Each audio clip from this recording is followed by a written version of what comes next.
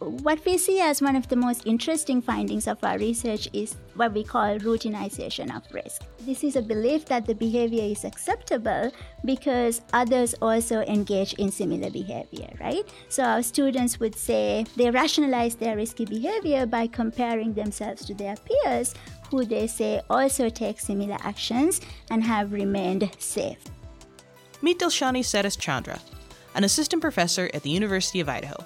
Dilshani is a sociologist who studies risk assessment. She focuses not on the calculations behind risk assessment, but how our human emotions and feelings influence what we consider risky behavior. And it turns out, we're really terrible at figuring out what's risky and what isn't. Dilshani has spent her career studying this odd dichotomy between real and perceived risky behavior, including a number of studies on people's trust in science and cybersecurity risk among college students. Welcome, everyone, to The Vandal Theory.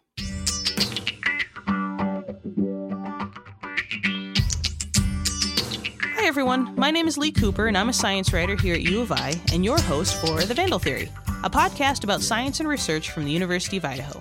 Throughout the second season of the podcast, we're going to meet U of I researchers and learn about the questions they're trying to answer, the problems they want to solve, and what intrigues them about their research. Dilshani sat down with me to discuss risk and where we place our trust. So, Dilshani, welcome today to The Vandal Theory. Can you introduce yourself real quick for everyone before we get started? Yes, thank you for having me. So my name is Dilshani Sarathchandra. I'm an assistant professor of sociology with the Department of Sociology and Anthropology at the University of Idaho. So most people, when, we ask them what they say, I study trees, or I study climate change, or I study something else. You have studied a bunch of different things across the board, and that's because your kind of anchor point is sociology. Yeah, I think that is kind of the beauty of sociology, right? We are interested in human behavior in society, which is vast. We can bring in the methodological tools and theoretical approaches of sociology to pretty much anything that happens between humans in society. Broadly, my research focuses on three things. I am interested in processes of decision-making that happens in science, particularly in scientific laboratories. I am also interested in public attitudes towards science and technology, and I have also done some research related to social dimensions of health.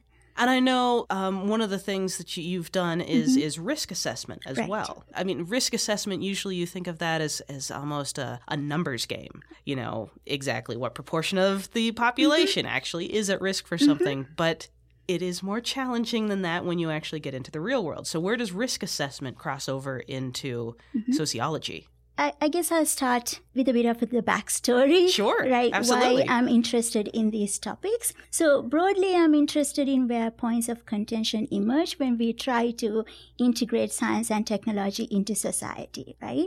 And then once we try to integrate advanced scientific and technological methods into society, the way experts view these technological and scientific advancements don't always align with public perceptions.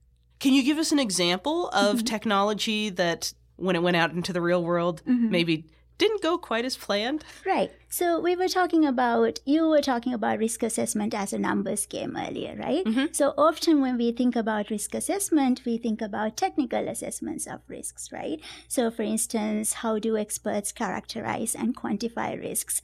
And how do we apply those quantifications into areas that we are interested in, such as natural disasters or assessing crime and terrorism, and where social scientists come in, especially sociologists, psychologists, and people who are in cultural studies. They try to think about risk more broadly. So for instance, when you ask the majority of the public what they are worried about, what particular risks they are concerned about, or when we have to make decisions in really uncertain environments, we don't often have the time or the technical knowledge or even the analytical skills to engage in these probabilistic risk assessments. So in those situations, what we often do as the lay public is to use our intuition, right? So we engage in intuitive judgments of risks. We bring in our subjective experiences about risks when we have to make decisions about uncertain scenarios, right? So as social scientists, then we are really interested in not just the technical assessments of risks, but how people determine what is risky to them, right? And that's where the misalignment comes, that expert risk assessments don't always align with public perceptions of risks and how the public respond to risks. So the numbers folks can crunch all the numbers they want. Yes. But if average Joe on the street, one, doesn't know those numbers. Right. Or two, doesn't really believe those numbers, or doesn't really, it has all these other misgivings or different feelings, mostly feelings, I guess, about the subject. Right. You're going to come up with a very, very different actual public reaction. Yeah. So just to give you an example, nuclear power is a really good example of this, right? So technically, people who have technical expertise often think about nuclear power as something that's quite safe. Disasters involving nuclear reactors have been very few, and yet there's large public aversion towards nuclear technology in the United States and across the world, right? So while experts judge nuclear power as very low in risk and the probability of negative consequences manifesting in nuclear reactors, people judge benefits to be quite small compared to risks when it comes to nuclear technology, which has led to a lot of public aversion to this technology. So let's bring in an example from your work. I know you said you've done work about the public perception of science. Yes. And I believe you've done some work on how people see scientific retractions. Can you tell us what kind of findings you found in that case? Yeah. So one thing that is really important in the area of risk perception is what factors affect public perceptions of risk, right? So personal experience is really important. Someone who's experienced something like a flood or a wildfire or some other natural disaster may have very visceral reactions to thinking about what another similar experience might lead to. Another thing that's really important is trust in information sources and credibility of information sources, right? So when we consider things like climate change, for instance, which is another project that I'm involved with my colleague Kristen Holtiner, many of us don't have direct expertise to assess climate data, for instance, right? There's a ridiculous amount of data out there. That's right. Our understandings of climate change essentially is climate change happening? Are human causes affecting climate change? Those things are often reliant on our trust of the scientific community, the actual climate scientists who conduct that kind of research, right? So trust and credibility of information sources is very, very important to public understanding and assessment of risk. And the reason why I bring this up is in issues related to scientific retractions too, this is really important, right? So scientific studies get retracted for many different reasons. Sometimes they're related to misconduct. So occasionally plagiarism, self-plagiarism, fraudulent data. There's actually like a bad scientist. Right. The bad there scientist. Could be bad scientists, but those cases are very, very rare. More often, scientific studies get retracted for things like honest mistakes, right? Someone might make a mistake, or a replication study someone might not be able to replicate their previous studies. So scientists, in order to correct the existing scholarly literature, they may request a retraction. But because media portrayals often sensationalize misconduct, even though misconduct is rare. Those are the ones that make the headlines. Right. Because of that, whenever we hear the word retraction, we tend to assume that indicates something shady has happened. We put them all in the same box, That's whether right. it's bad scientists versus more kind of what happens in the scientific process. Right, definitely, yeah. So what we've found in our research is we've conducted some survey-based experiments to kind of understand how people react to different media portrayals of scientific retractions. And what we've found is that when people are told that a scientific article is retracted due to misconduct, that tends to lead to declining trust in the scientific community, which is pretty intuitive, right? If you see the scientific community as not trustworthy or not credible, then you're less likely to believe their findings or outcomes of scientific research. And that matters because often again, going back to issues like vaccines or climate change, where we don't have firsthand knowledge, where we have to rely on experts to determine whether these things pose actual risks to human health or well-being or the natural environment, we have to rely on expert perceptions, expert assessments, right? So breaking that trust and credibility then becomes a big problem. One of the other studies that I know that you have gotten involved with is college students and their perception of cybersecurity risk. That's right. Can you tell me about some of the work you've done there? Yeah, so I got involved in this project because I'm affiliated to our university Center for Secure and Dependable Systems. And this is a big center that includes a lot of interdisciplinary collaboration. The idea is to bring large-scale collaborations to kind of understand how to develop more secure and dependable computing systems. Me and my colleague Kristen Holtiner, who is an associate professor in the Department of Sociology, and our undergraduate researcher at the time, Nicole Lichtenberg. We started this project in 2015 to try to understand college students' levels of awareness about cybersecurity, what they view as risks in online environments, and how they manage those online risks. You went out, what did you end up doing? Did you end up talking to students or having them fill out surveys or anything? Yeah, so this was a 2-year project. We had 2 phases. In 2015, the 3 of us conducted a series of in-depth interviews with students, undergraduate students at our university. And then in 2016, we developed an online survey using some of our findings from the interviews. And then we distributed it to a random sample of students who were enrolled at our university in 2016. So our research then combines both the qualitative findings from the interviews and the quantitative findings from the surveys to try to understand students' awareness about cybersecurity, what they view as risks, and what kind of strategies they use to protect themselves while they engage in online spaces. So straight away, are college students good at assessing risk on cybersecurity, and are they doing the right things to protect themselves? Well, that's an interesting question. Yes and no. Okay. So in some ways, so much of the past researchers who've looked at these issues talked a lot about risks in the cyberspace involving, for instance, internet overuse and addiction, or cyberbullying, or certain social media behavior and effects. For example, does social media increase your social capital because it gives you more networking opportunities? Or does social media lead to more antisocial behavior, right? Like social isolation or even depression and anxiety, right?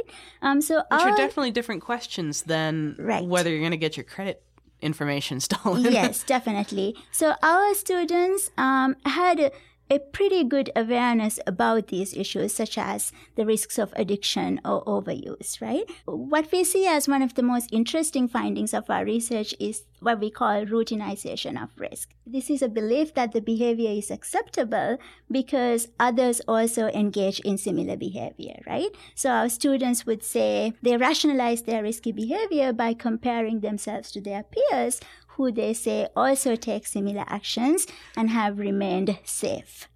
So when our mothers yelled at us for if our friend was going to jump off a bridge, you would too, is alive and well.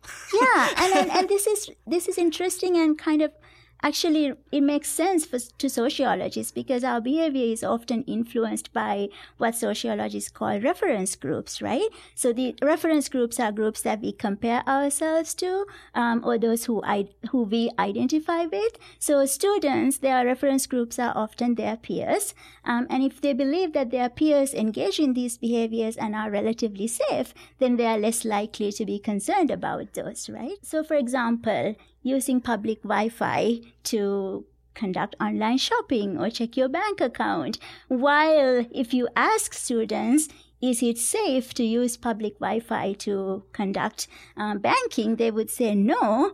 Do you ever do that? They would say yes. And the reason for doing that is this idea of routinization of risk, right? Everyone else does it, and therefore I don't necessarily feel vulnerable about that. The logic of that is aces. Yes. So what are some of the biggest risks that our students are taking? So if you think about college students who are currently in college, millennials, Generation Z, these are people who internet is a way of life for them, right? There's this familiarity with the internet that you're not thinking about risks all the time while you engage with different online spaces, right? So one thing that our students said that they do quite often is to trust what they perceive as reputable websites, right? So our students would say, I do online shopping on Amazon all the time, and I trust Amazon to protect my credit card information or my transaction history, right? So this trust in what they perceive as credible sources is actually, in some ways, it's reasonable because these are large multi-billion-dollar corporations that we trust to protect, that we tend to trust to protect our data. But on the other hand, this trusting of what we perceive as credible sources is something that can be manipulated by nefarious actors, right? So if you think about phishing is this fraudulent practice of sending emails purporting to be reputable companies, but essentially... My bank has reached out to me multiple times with not my bank That's emails. Right. That's right. So they are trying to induce individuals to reveal their personal information, such as passwords and credit card numbers, right?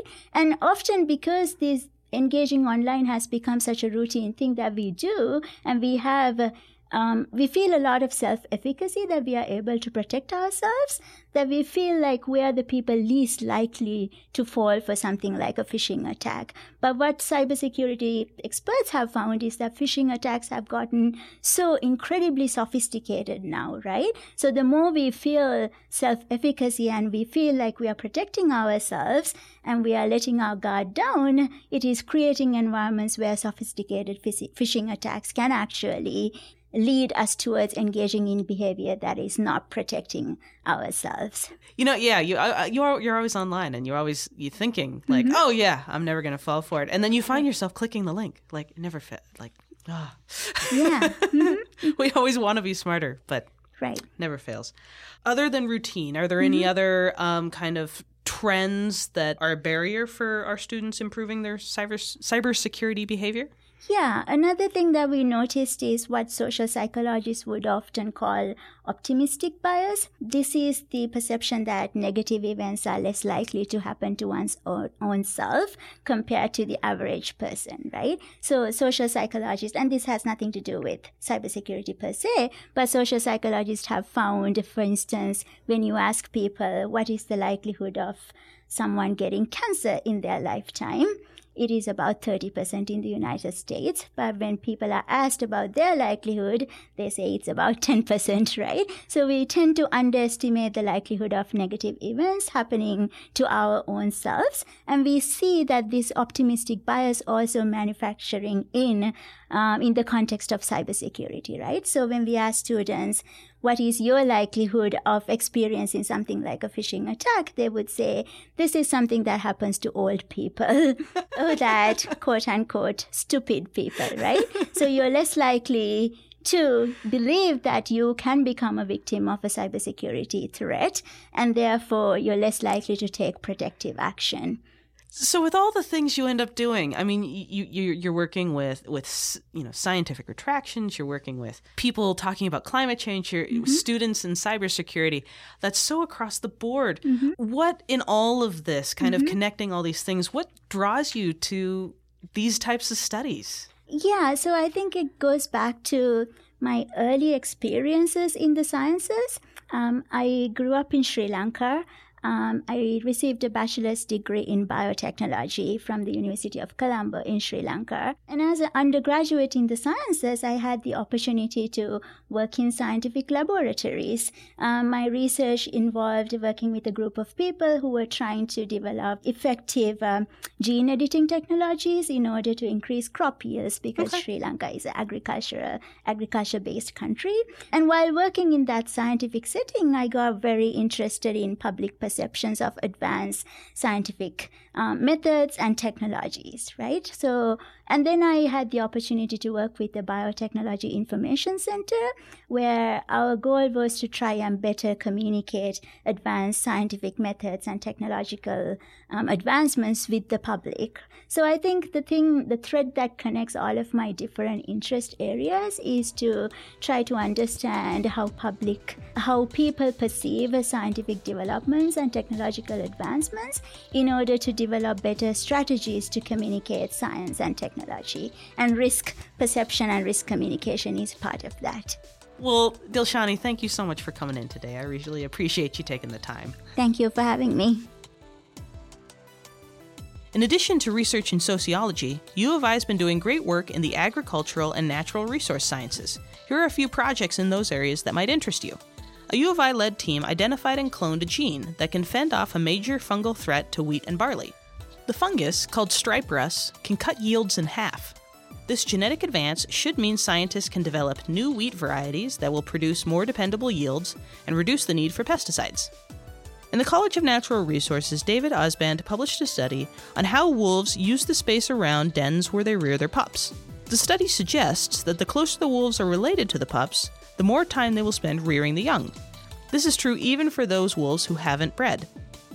Lastly, the U of I wants to create a dynamic new meat science center, and a $1 million gift from the Laura Moore Cunningham Foundation took us one step closer. The new center will expand students' educational opportunities in animal processing. All right, that's it for today. Thank you so much for listening to The Vandal Theory. You can check out our website, uidaho.edu/vandaltheory, for more details about the research I mentioned today, read our show notes, and email me with comments. Most importantly, we really want you to subscribe. We're on Apple Podcasts, Stitcher, and Google Play, and we just added Spotify to the mix. Rate and review us, too.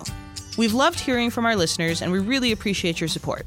And help spread the word about the great research being done at U of I by telling your friends and family about the podcast. I'm Lee Cooper, and thanks for joining me.